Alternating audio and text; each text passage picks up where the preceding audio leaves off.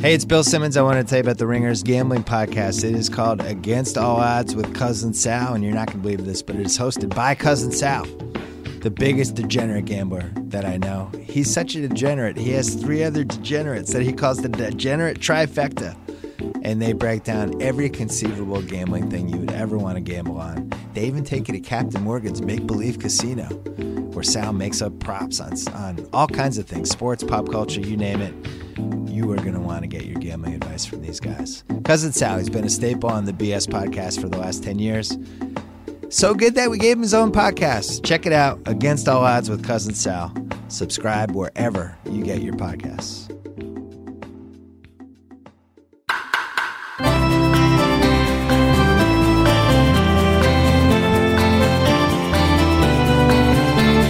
Hello and welcome to the Ringer MLB Show, part of the Ringer Podcast Network. I am Ben Lindbergh, a writer for TheRinger.com. And on the other line, still protecting his privates in a David Robertson salute, it's my colleague, my co-host, Michael Baumann. Hello, Michael. Hang on. I'm still reading this 2,000-word text message from disgraced former Atlanta Braves GM John Coppola. I'll be with you in a second. I followed up with Jeff Passan to ask about the 2,000-word text messages that Coppola apparently sent before he was removed or resigned. And Jeff says he's seen them. He's seen the screenshots. He's seen the receipts. They were apparently extra long trade proposals. And I told Jeff that was exactly what I used to do in my fantasy baseball. That's why you don't play fantasy baseball anymore. I resigned from fantasy baseball. Yeah, it's not a great tactic. I'm a little pissed off that this is happening on the eve of the playoffs, because I feel like we could have gotten a lot of comedic mileage out of this. If we'll have to circle back after the playoffs. We'll return to this.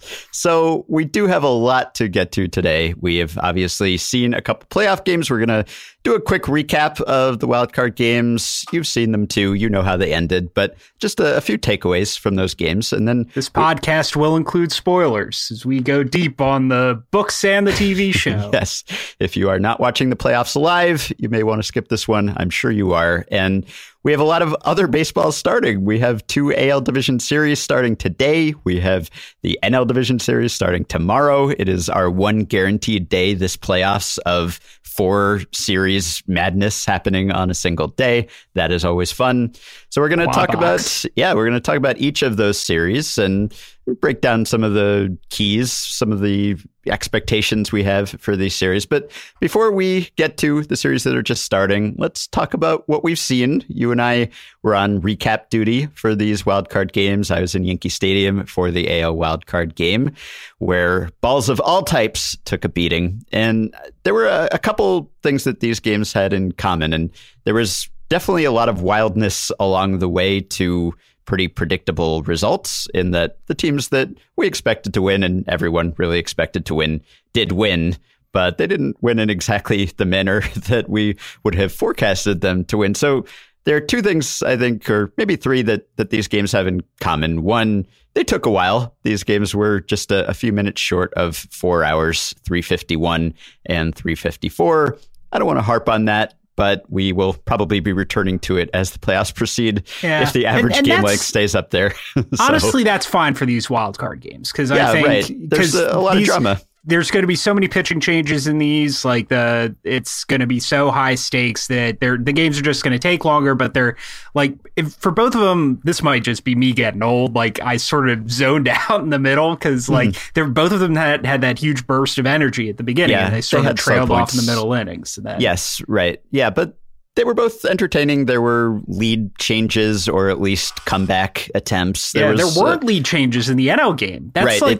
There were almost lead changes several times, but not quite. The Rockies could not quite close the gap after the Diamondbacks built up that early lead. So, these were lengthy games, but for good reason for the most part. And the stakes are so high in these games that you almost don't mind or don't notice. And as you mentioned, the pitching changes. No, we can't totally extrapolate from what happens in wildcard games to what happens in the rest of the playoffs. These are a special case, but even so, I think these games were a pretty good primer for what postseason baseball looks like in 2017, between the length, between The pitching changes, 21 combined pitching changes in these two games. The bullpens ended up pitching 26 and 2/3 out of the 34 innings in these games. That's 78%. So 32 strikeouts by the relievers in 26 and 2/3. And of course, there were also 9 home runs in these two games combined, although there were a lot of other hits in the second game too, a strange variety of hits, 4 triples, a couple squeeze bunts in the NL wildcard game. So there was something for everyone, but these are going to be trends that we're probably going to be talking about for the rest of the month. Yeah. Lots of bullpen action, lots of strikeouts, lots of long games. Yeah, when we preview the 4 division series, we're going to do one of our favorite gimmicks, prop bets, and many of the prop bets will hinge on who pitches which innings and for how long. So right, exactly. One thing, so just a note about the Diamondbacks, 4 triples, including Archie. The Archie Bradley triple was so incredible because as he was hitting, like you could see Torey Lovullo's thought process, which I think hitting Bradley there and bringing Robbie Ray in relief, in addition to being sort of they had the game was not by any stretch of the imagination in the balance when Ray came in, but burning your game 1 division series starter, you're essentially co-ace, and having a relief pitcher hit with 2 men on and a 1-run lead, no matter how that turned out, I'm just worried that sends a powerful message to the bullpen that we don't trust anybody but Chafin, Bradley, and Fernando Rodney, who's my decision to buy all the Fernando Rodney stock in the world before the playoffs seems to be paying off quite well so far. Selling at a steep discount to you. I know. You just racked up all that I've portfolio. cornered the market on Rodney.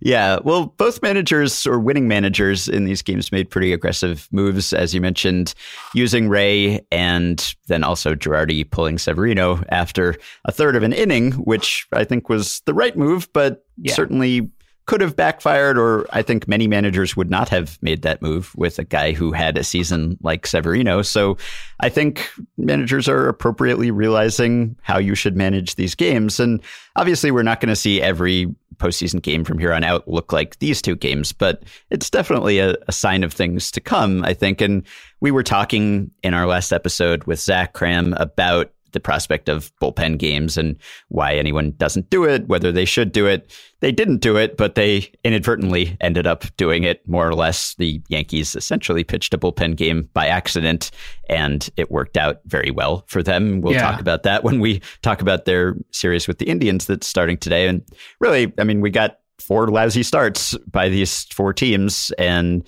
partly that was by design. You want to go to the bullpen early, but not really.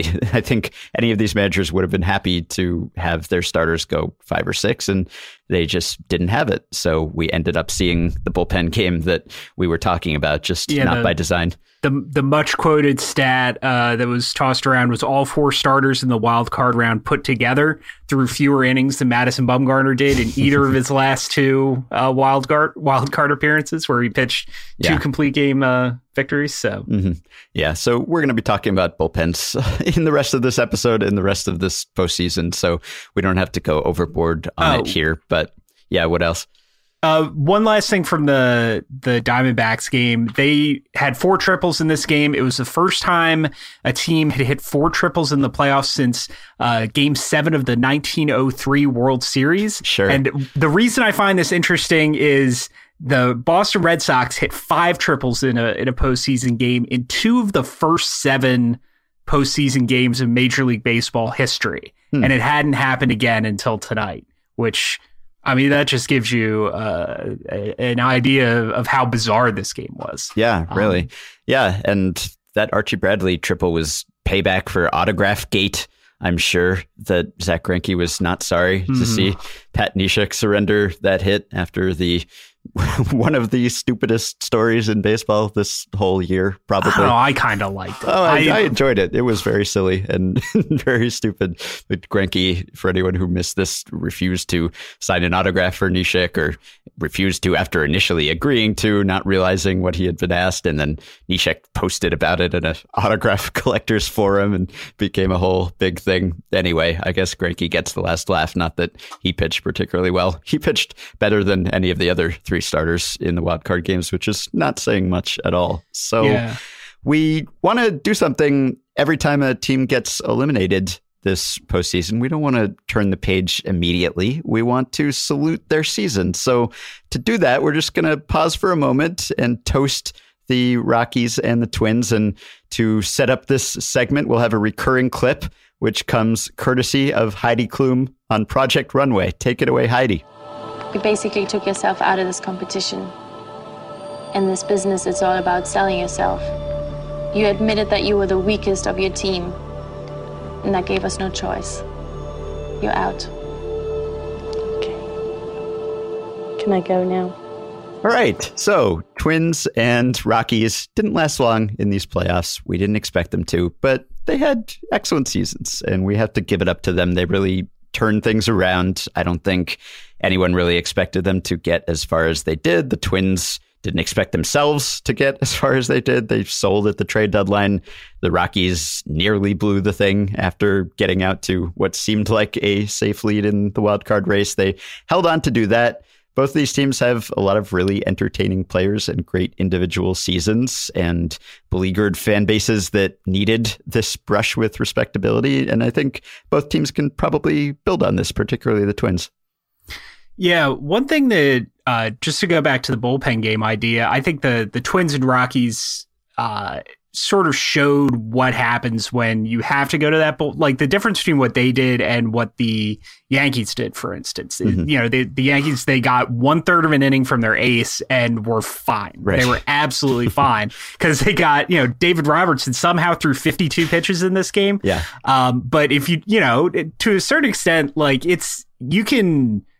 you can create really great relief pitchers out of midair, it seems, but that's not actually the case. And if you don't have those horses and you get into trouble, particularly if you can't call on like both the Rockies and the Twins and the Diamondbacks, who really only have 2 or 3 relievers themselves, all burned starting pitchers who they would have needed in the division series. So it's still important to have that kind of bullpen depth. And I think, you don't really need like Miller and Allen ×3 to get through a game like that. You just need somebody who can string a couple outs together. And, I think that's going to be the difference for a couple of these teams. Yeah. You can't have that many pitching changes in every playoff game and survive. You do still. No, eventually you're going to need your starters to start instead of just soak up the 3rd to the 5th inning. Yeah, the Yankees are a special case in their ability to do that. And so why don't we use that as a transition to the Yankees series, which starts tonight in Cleveland. They're taking on the Indians. Do you want to give us your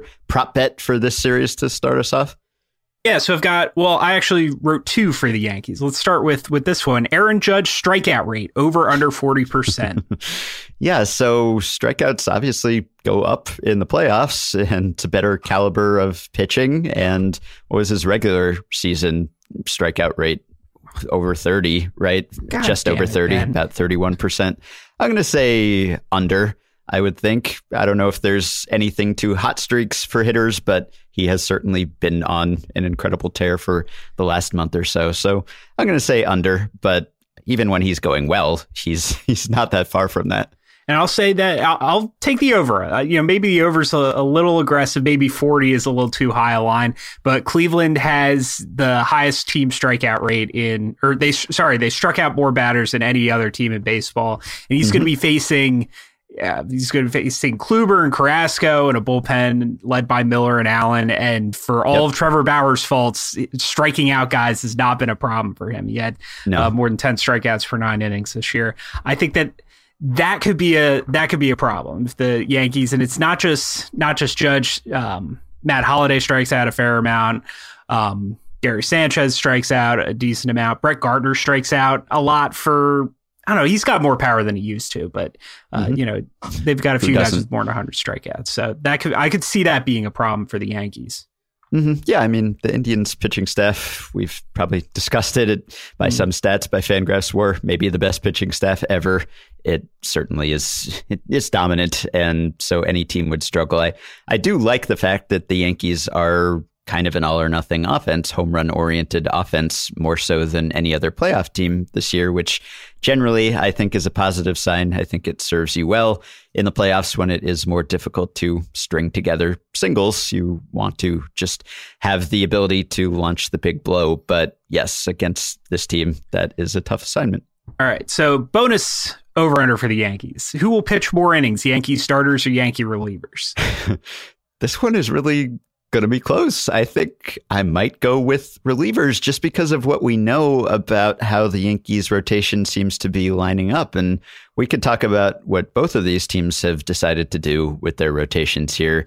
Cleveland, somewhat controversially, deciding not to start Corey Kluber in game 1, lining him up for a game 2 start. Yeah, I want to talk about that when we get to... Yeah, Yankees going with Sonny Gray and then CC Sabathia, which means that you're limiting Severino to 1 start, Tanaka to 1 start, presumably. I don't know how they will work that out, but based on the proof of concept that we saw in the wildcard game, I mean, this is why I think the Yankees are a good postseason team. They were a good regular season team. I think they're a significantly better postseason team. The bullpen just goes so deep, and we saw it. That was a demonstration of their strength.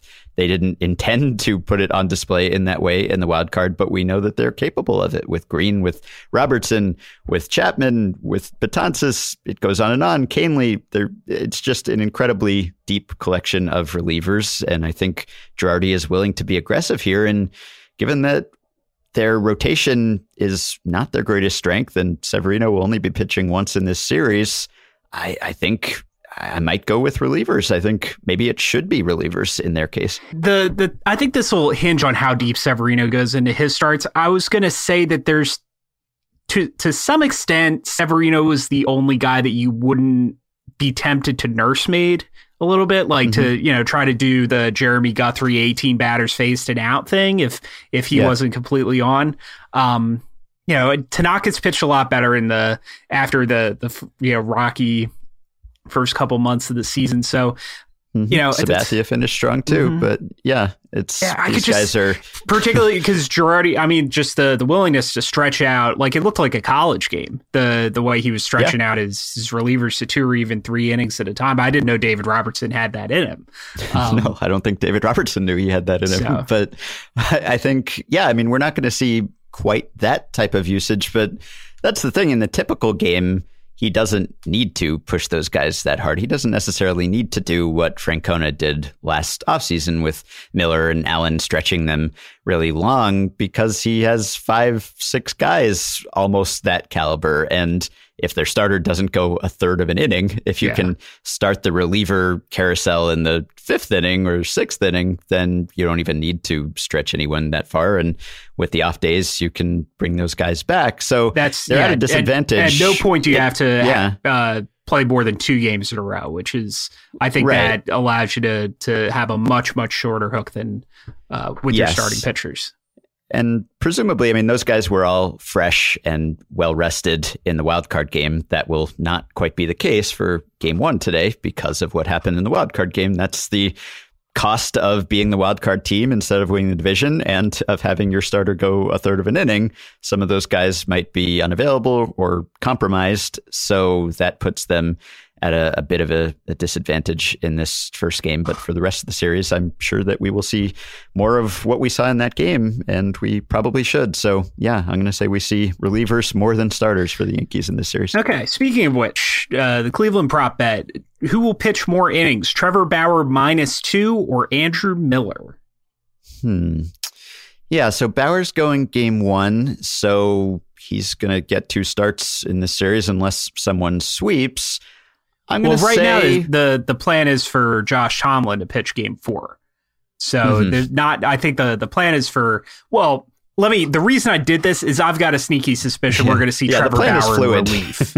Yes, the plan is very fluid, Yeah. I think, and there's weather considerations here. We'll get into this in a second, but I'll say we see more Bauer. I'd say, I mean, look, if the Indians are down in Game 4, if they're facing elimination, I wouldn't be surprised if they brought Bauer back. He has the reputation of more of a rubber-armed guy than Kluber, for instance, so you could see him again, and he was extremely effective in the second half of the season. So I'm going to say he goes deep enough into games to get more mileage than Miller in this series. Yeah, and I think the other thing is I don't think we're going to see as much Miller as we did last year. I think that part of Kluber moving to Game 2 is to eliminate the temptation to start him on short rest in Game 4 if you suddenly get cold feet about Tomlin. Because I think Terry Francona is cognizant of both him and Miller running out of gas exactly in the last game of the playoffs. So,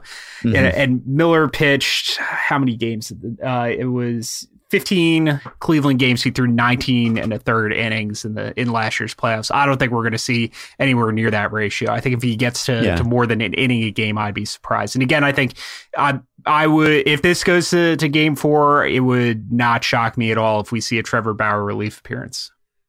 Yeah, I don't think Francona needs to push Miller as hard as he did last time around, just because he has some more starters who have whole hands and working, functioning fingers this time around. So I don't think he's quite at the depths of needing to rely on him to the extent that he did last year. But yeah, let's talk about the Kluber decision. I'm suspicious of anyone really who says that this was brilliant or terrible just outright, because I think the more you think about it, there are so many factors at play here, and the difference in terms of probability of winning this series or the next series, probably not that huge, depending on whether you're starting your ace in Game 1 or Game 2. But Francona justified it largely by saying that Kluber wanted this, that he didn't want to pitch on short rest, he didn't want to pitch on extra rest, and so this is the way to do that. But there are complicating factors here, of course, and in general, I'm on board with the idea of a team saying our goal is to win the World Series, and if we think that a move maximizes our chances of winning the World Series at a slight cost to our chance of winning the series we're playing right now, I'm okay with that. And I think that Terry Francona has the reputation. He has sold unorthodox moves in the past and been proven right. He does not have his job at risk in a way with a controversial decision like this that many managers would. And I think he's excelled at getting players behind him, whatever he decides to do. So if that's the rationale that you can line up Kluber for 3 starts potentially in the next series with a little more rest and have a better chance of winning that one if you get there, I get that, and I respect that. At the same time, there are other considerations here. There's the fact that rain, last time I checked, is in the forecast for Game 2, and that could screw up some plans here. If that were to happen, you might end up having to use Kluber in a way that you don't want to use him anyway. And of course, you are running the risk of not using him as much in this series, and this could be a tough series in its own right. I don't know. I think you're going to... I don't think it's going to get to Game 5. First of all, I know you're not going to give predictions. I think Cleveland's going to win this in 3 or 4. But the rain argument is, I'm sympathetic to that, and I'm sympathetic a little bit to the idea that Carlos, like, the drop off from Kluber to Carrasco, as great as Kluber's been, isn't enormous in a 1-game scenario. But the only confusing thing about this is starting Bauer in Game 1, and I've heard the theory that Carrasco pitches better on the road, so they want to have him pitch in New York. That just feels like overthinking it to me. So does the rain thing. And, this just... Maybe I'm just thinking about this way because of my borderline obsession with Trevor Bauer, but like this feels like a motivate Bauer thing, because the difference between good Bauer and bad Bauer is the difference between Cleveland being a heavy American League favorite and Cleveland maybe not even making it out of the first round. So, maybe you light a fire under Bauer, you see what you've got out of him early on, and you sort of go from there. The other thing is, like, they've got Mike Clevenger's been really good, and he's got the potential to be a de facto piggyback starter. For instance, it wouldn't shock me to see them maybe even skip Tomlin. I know they said Clevenger's going to pitch out of the bullpen, but if it comes down to it, maybe a piggyback situation with him and Salazar in Game 4. But if you're not going to pitch Kluber on short rest, then you're not going to pitch Kluber on short rest. And if you're not going to pitch him on short rest, and he's more comfortable going on 4 days than 5, then you line him up for 2 and 5. And I don't have strong feelings about this one way or another. I just I don't even know if it's unorthodox. I think it's just sort of setting up your rotation. And as far as like looking to win all 3 series before you win the first one, you got to win all 3 series. Like that I'm kind of suspicious of, you got to throw everything into winning, let tomorrow take care of itself kind of managing, because you do have to win all 3 series. Managerial mindset, though, I would say. I mean, that's the standard thing is you start your race in Game 1 and you use them as much as you can and you hope it doesn't come back to bite you later. But no one is going to criticize you. Last year, it came back to bite Cleveland later. Like they can, yeah. I mean, they had 1 game to go, and their 2 best pitchers who hadn't, who allowed like 2 runs the entire postseason got lit up.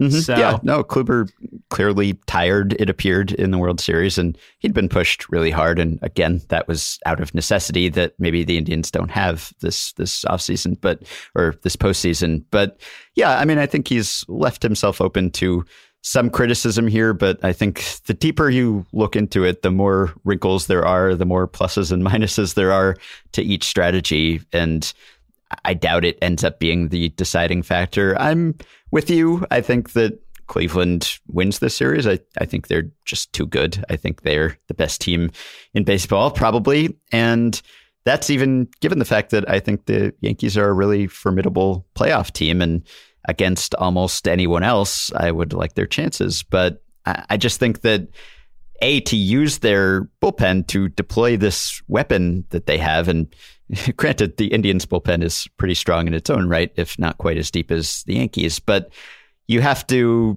get a lead at some point to be able to use that bullpen. I mean, of course, they used it in the wild card game when they were down and they were able to come back. But I think to really get the most out of it, you have to get good starts at some point. You have to have that lead and then use the bullpen as a shutdown tactic. And I don't know that will happen because the Yankees are probably going to have the inferior starter in most games in this series. And I'm just not really that confident in Gray, in Sabathia, etc., setting the Yankees up to have that lead to nail down from, say, the 5th inning on.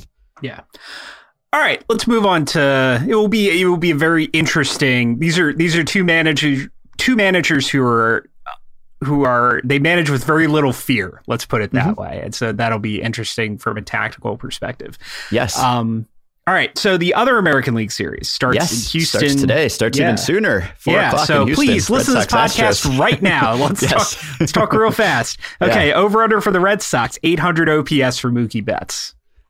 I'm going to say over. I think Mookie's offense was down this year, but I think a little too much was made of that. I mean, for one thing, he was still a really valuable player just because of everything else he does and his spectacular right field defense. But I think if you look at the underlying numbers, you look at what he would have been expected to hit based on his StatCast stats, almost exactly the same in both 2016 and 2017. So I think it was one of those cases of maybe he got a little lucky last year, maybe he got a little unlucky this year. I think he's still a stud, and I think he can get over that point. And it's a really, this is a huge offensive mismatch here, probably the biggest you could come up with in this playoff field, in that the Astros have the best offense ever, aside from like late 20s, early 30s Yankees teams, essentially.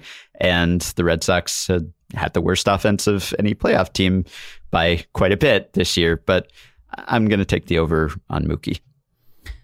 Yeah, I'll go under. I think it's going to be close to 800. I mean, he was 803 for the season. And I agree with you, but also the quality of pitching he's going to face is probably going to be better than the average American League pitcher that he faced. So, yeah, I think I'll go under, but it'll be close. The problem with the with the Red Sox right now is not only like their offense was sneaky really bad, which you like, it's just absolutely puzzling how an assemblage of hitters this talented managed to be. Thing. I continue to think that they're better than they showed themselves to be. So in that sense, I think if you're just looking at their 2017 stats and taking those at face value, they may be a bit better than that. But they underplayed. They could my be a lot better than that and expectations. still not be as good as Houston. The other thing that they're nowhere near as good as Houston. The other thing that bothers me about this particular matchup is the Astros don't really have a trustworthy left-handed reliever, and they're probably going to start. Except for Dallas Keuchel in Game 2, they're probably going to start all righties as well. So it's. And with that said, Benintendi kind of underperformed. Rafael Devers has cooled off, and I think Jackie Bradley's hurt. I mean, he spent some time on the DL and came back and hit like a pitcher in the month of September. And these are middle of the order guys. They're supposed to be the guys who are going to force AJ Hinch to go to Francisco Liriano in high leverage situations, or think about how he rations Chris Davinsky and his changeup. And there's just not really anything to be afraid of right now. So it's a different team with more left-handed hitters who, I don't know, for lack of a better word, who are hot right now, would probably be a tougher matchup for the Astros. Yeah. All right. You want to give me the Astros over-under before I weigh in? All right. Over-under 22 runs scored on the series. This is a tough one. I mean, we haven't done our predictions yet. I think that probably both of us, probably almost everyone, will favor the Astros in this series. But I don't think the Red Sox are a pushover. I think maybe the difference between these teams has been exaggerated a little bit. I think the Sox had a better second half than the Astros did in terms of record and run differential. I still don't think they're the better team, but I could see the Astros being pushed to 4 or 5 games. And if they do, on the one hand, that probably means that they haven't had great offensive games, but they're just so tough to keep down at the plate. I'm going to guess that the series goes deep enough that they get there, that they get the over, because the Red Sox pitching staff is looking pretty shaky at this point. Yeah, I mean, I think the only way that doesn't happen is if Chris Sale just, maybe not literally throws 2 complete game shutouts, but something close to that. Yeah. I like this Red Sox rotation a lot. I don't like it as much as Houston's offense. 22 is about their per game total from the regular season, or their per game average from the regular season multiplied by 4 games.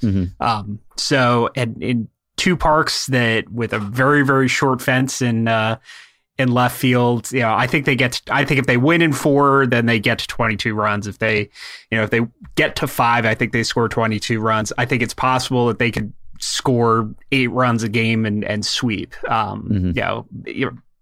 Possible, maybe not. Certainly not likely with Sale and Pomerantz pitching games 1 and 2. But I think it's so easy to concentrate on starting pitching matchups, which even with.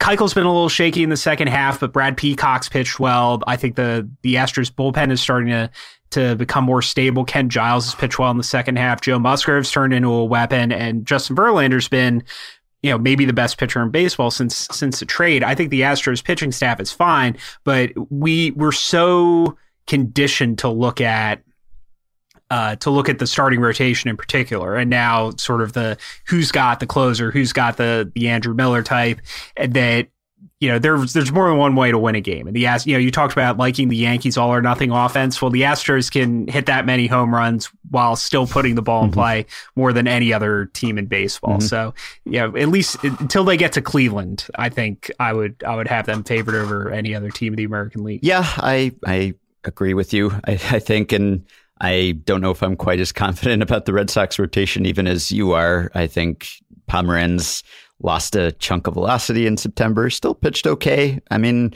all those guys, Rodriguez, Pomerantz, Sale, they were perfectly fine in September. But, if you start getting into Porcello starts, or you start getting deep into that bullpen, excited to see what David Price can be as a multi-inning relief weapon here. And of course, Kimbrel is the best reliever in the series. There's Carson Smith. There's other guys that you wouldn't be terribly afraid to see come into this game. But I'm with you. I think I wouldn't be at all surprised if this series went deep, but I would be slightly surprised if Boston found a way past Houston here. So let us take a quick break. We'll hear a word from our sponsor, and then we'll be back with the National League matchups. Hey, it's Bill Simmons. I wanted to tell you about Black on the Air, hosted by the one and only, the great one, Larry Wilmore. Even though he's a Lakers fan, I still like him. I think he's talented. But he has all kinds of guests on, from Neil deGrasse Tyson to Al Franken to Bernie Sanders. You name it, they're coming on. Pop culture, politics, newsmakers. And then at the beginning of every podcast, Larry does a little riff about whatever is either sticking in his craw or things that he's enjoying. Although he hasn't been enjoying much lately with the way the world's going. But Larry will riff on anything. And then he has guests on. It's great. If you liked everything else that he's done, comedy-wise, if you loved his Comedy Central show, you will love this podcast. It is a medium that he has built for it. It's called Black on the Air, hosted by Larry Wilmore. Get it wherever you subscribe to your podcasts. To the National League we go. The Dodgers and Diamondbacks. This is the Diamondbacks had the best record of any team in baseball against the Dodgers this year, 11-8. Mm-hmm. And the only other team they had a losing record against was the Rockies. So they were sort of, just looking at head-to-head matchups. They were screwed no matter who won the wild card game. So I've got two for the Dodgers here. They're sort of similar. Let's go with the first one. Over under 30 combined batters faced for Rich Hill and Yu Darvish. Yeah, that's kind of a key to the series. I would say the key to the series. Yeah, probably, right? I'll take the over. I'll take the over on both of these guys combining for 30. How many starts do we think they'll get? Do we know how this rotation lines up after Kershaw? I think it's Hill 2, Darvish 3. Mm-hmm. So we've got a chance that even Hill gets multiple starts in this series, possibly. So I'll take the over on this, but not with a high degree of confidence. So 30, even if they only get 2 starts, which are guaranteed, that's an average of 5 innings apiece. I don't think that's out of the realm of possibility. Imagine saying that about Rich Hill and Yu Darvish. I don't think it's out of the realm of possibility that they're going to average 5 innings to start. Even with a stronger LA bullpen than maybe we've seen in years past. I just think that both of them have that, there's a lot of downside to those two right now. I would take the over, not because I have strong feelings about them making it one way or another, but because I don't want to root for the under.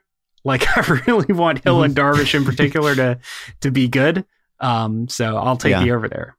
I mostly want Kershaw to be good, which is the subject of the next over-under for the Dodgers. And I don't have any rooting interest for either of these teams, or any team for that matter. But Kershaw, I mean, who doesn't love Clayton Kershaw? And I'm so sick of the Kershaw can't pitch in the postseason narrative that it would be nice if he could finally drive a stake into that. But there's cause for concern given the back injury and how he finished the season. So that's your next over-under here. 17 2/3 combined innings pitched for Jensen and Kershaw. So this is tough. Obviously, that's what they did in last year's division series. All right. And Jensen had that extra long outing. That monster game 5 outing. 3 innings at least it was. And that was 2 starts and a relief appearance for Kershaw. Right. So that seems like it would be pretty tough to replicate. On the other hand, that's, in a 5-game division series, that's, maybe 3 saves for Jansen. And so 3 1-inning saves for Jansen is 3 innings. And then what do you need from Kershaw? An average of 7 and change? Yeah. 7 and change innings. So I'll take the under. I mean, I'll take the under. Yeah. The Dodgers obviously want those 2 guys in the game as much as possible, but that's a lot for a short series. And the last one for that series, over under one blown save for Fernando Rodney, who, courtesy of our friend of the pod, Zach Cram, told me has never saved a postseason game. 0 for 2 in postseason save opportunities for his career. Well, I know where you stand on this one as the biggest Fernando Rodney fan in the universe. So what did he? He blew 6 saves this year. He saved 39, so 39 for 45. Not a bad percentage. Yeah, I mean, look, it's harder than you think to blow saves. I know that we talk about this all the time, but yes, it is. You know, you go back and you look at like Cleveland using Joe Borowski in that role back when Joe Borowski was bad, and he still saved the game most of the time. Now, maybe it's a little harder than usual in the playoffs when maybe you're more likely to have close saves, 1-run, 2-run saves, as opposed to 3-run saves. And he always does make it interesting. Even in the wild card game with a 4-run lead, he put a couple guys on enough to make some people nervous. But I'm going to say he gets through this without blowing one. Under! All right. 0 blown saves for Fernando Rodney. We're both agreed. So how did I end up here? What series of decisions did I make that I was staking out a staunchly pro Fernando Rodney position? How did Fernando Rodney in 2017 as a closer in 2017? That's a great question. as he nears his 41st birthday. So this is a tough series for the Dodgers. I'm sure that they were rooting hard for the Rockies in that wild card game because the Diamondbacks are a tough assignment. And I don't put that much stock in the fact that the Diamondbacks played the Dodgers tough this season. I mean, maybe there's some confidence that comes from that, but I think the overall record and quality of the team is more telling than that season series. And it's just a tough assignment because the Diamondbacks are good and they have a deep rotation, and that matches up well with the Dodgers. And so it wouldn't be at all surprising to see them take this, but I'm still going to go with the team that was the best in the league all season long, or at least for much of the season, except when they were the worst in the league briefly, the Dodgers. So I'm going to stick with them, but this doesn't seem like a sweep situation at all here to me. I mean, you're going to have to face Robbie Ray and Greinke for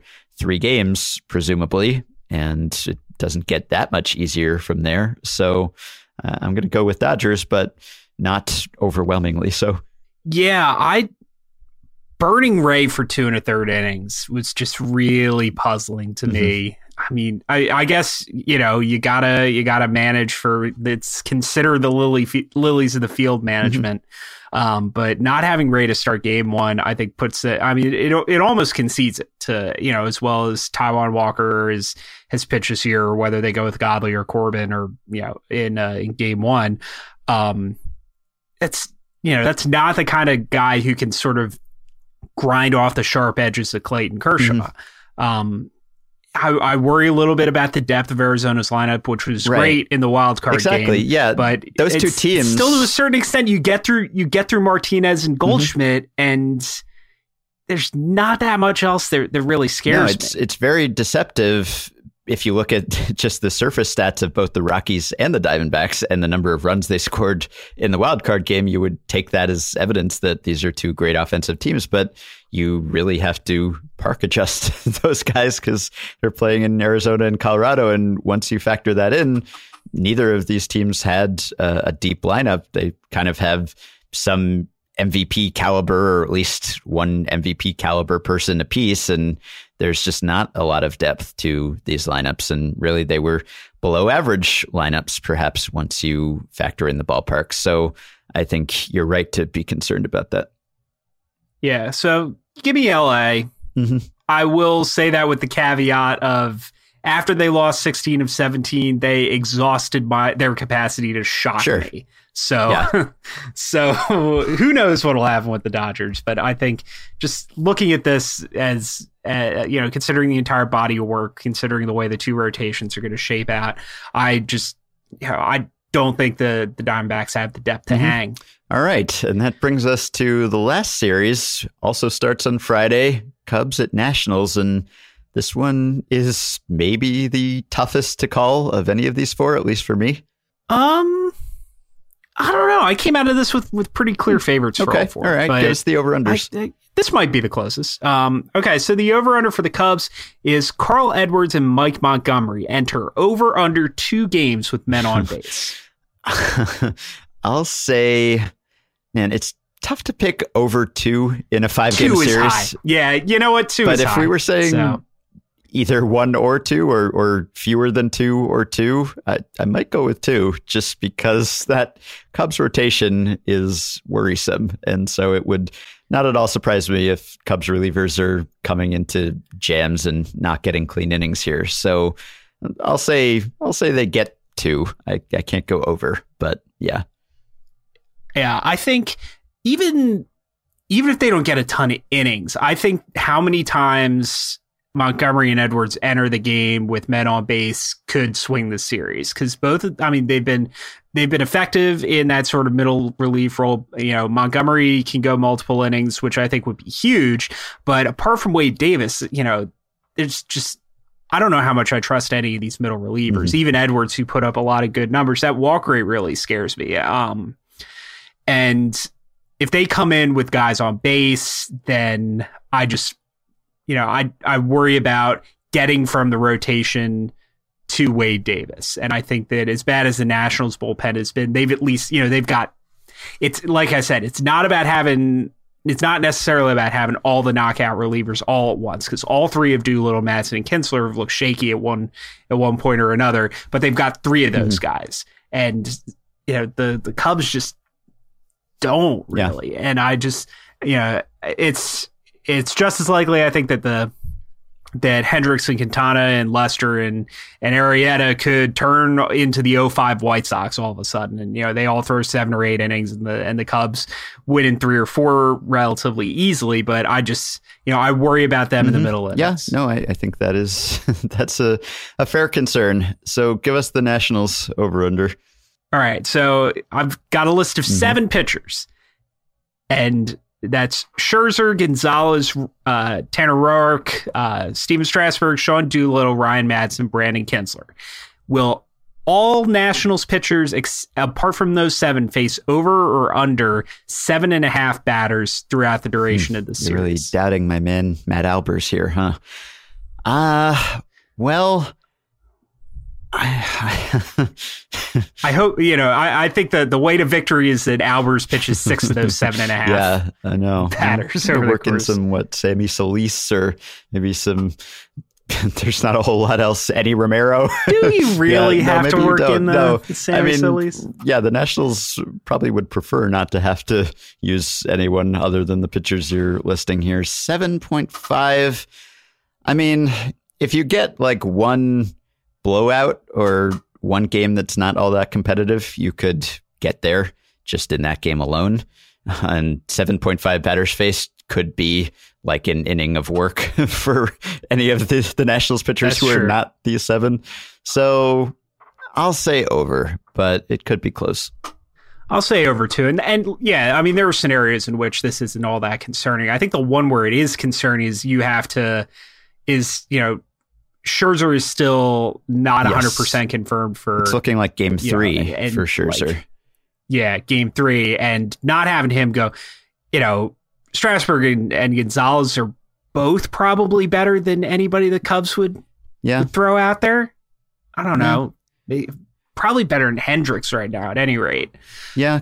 Cubs are going Hendricks, Quintana, or Hendricks, Lester, Quintana and Arrieta. Right. And given how Lester has looked, given the concerns about Arrieta's health too, I mean, this is maybe the most uncertain series just because of the couple of starters whose health is uncertain, the rustiness of Bryce Harper, who barely got back into game action before the regular season ended. So there are more unknowns here, I would say. And obviously the Cubs finished the season extremely strong, and I think optimism about them is warranted, but this is not the team that we saw a year ago. This is clearly a more vulnerable team and still dangerous, but I think I'm with you on the relative strengths of the bullpens. The way the Nationals salvaged their bullpen with a couple of trades at midseason is pretty impressive. How that worked out, given how gaping a hole that was early in the year. You buy wholesale. Yes. I mean, it's what I like about. I actually like teams with huge holes. Good teams with huge holes midseason because it's right. Bill James, another Bill James aphorism. It's easier to change an F to a C. Yes, easy to upgrade. It is to change a C to an A. That's right. Yeah. So, I mean, the Nationals just go so deep with players who are maybe better than almost anyone on the Cubs except for Chris Bryant, I guess, at this point.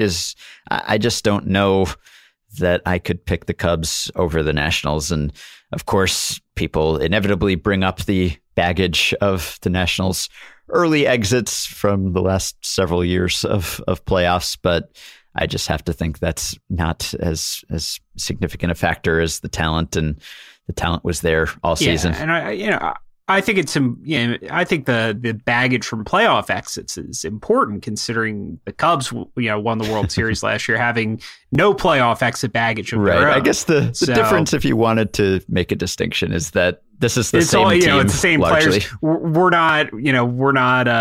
not penalizing Chris or not penalizing Kyle Hendricks for the postseason misdeeds of Charlie exactly Root. Right. Whereas these Nationals are mostly the ones, or many of them are the same ones who've been bounced early, but I just don't make too much of that. And I just think it's too strong a team top to bottom. They're all 5-game losses anyway. And it's not like they've been getting just completely blown out. While I'm being snarky, I want to say how irritated I am that John Lester not throwing to first has sort of disappeared as a narrative, because I think that could have been a lot of fun with Trey Turner. Yeah, that's right. Yeah, I think people were probably tiring of that by last October, just because no one was really pushing him other than maybe a couple of the Indians, Rajai Davis and Francisco Lindor, were testing him a bit. Yeah, but Lindor had no idea what to make of it. I mean, he just got out there like he took those big 18-foot leads off first base and looked like a child who swum too far out into the ocean. I mean, it became clear at a certain point that Lester was doing just fine, and he was a high-functioning, not throwing to first pitcher, and I still, sitting here behind my keyboard, wonder why teams didn't even push him harder than they did. And I think maybe that was partly habit and psychology, but that's understandable on this sort of stage. So anyway, I think probably we all beat that into the ground, and Lester proved that he could succeed despite that shortcoming. So maybe it's for the best that it's not a story anymore, but it was fun while it lasted. I'm looking forward to this slate. This is 8 really good teams. These are great teams. Yeah, there is no weak team here, which I think Zach is writing about for The Ringer in the coming days. I mean, all of these teams deserve to be here. There is no hugely lopsided mismatch here the way that there were in the wild card games. So justice was served in those wild card games. The better teams won. We don't have to have a crisis about the format and how it disadvantages teams that should have a bigger advantage. And yeah, these are the 8 teams that I would want to see playing at this point in the season. And we get to see them all play in one day tomorrow. That is always one of the best baseball days of the year.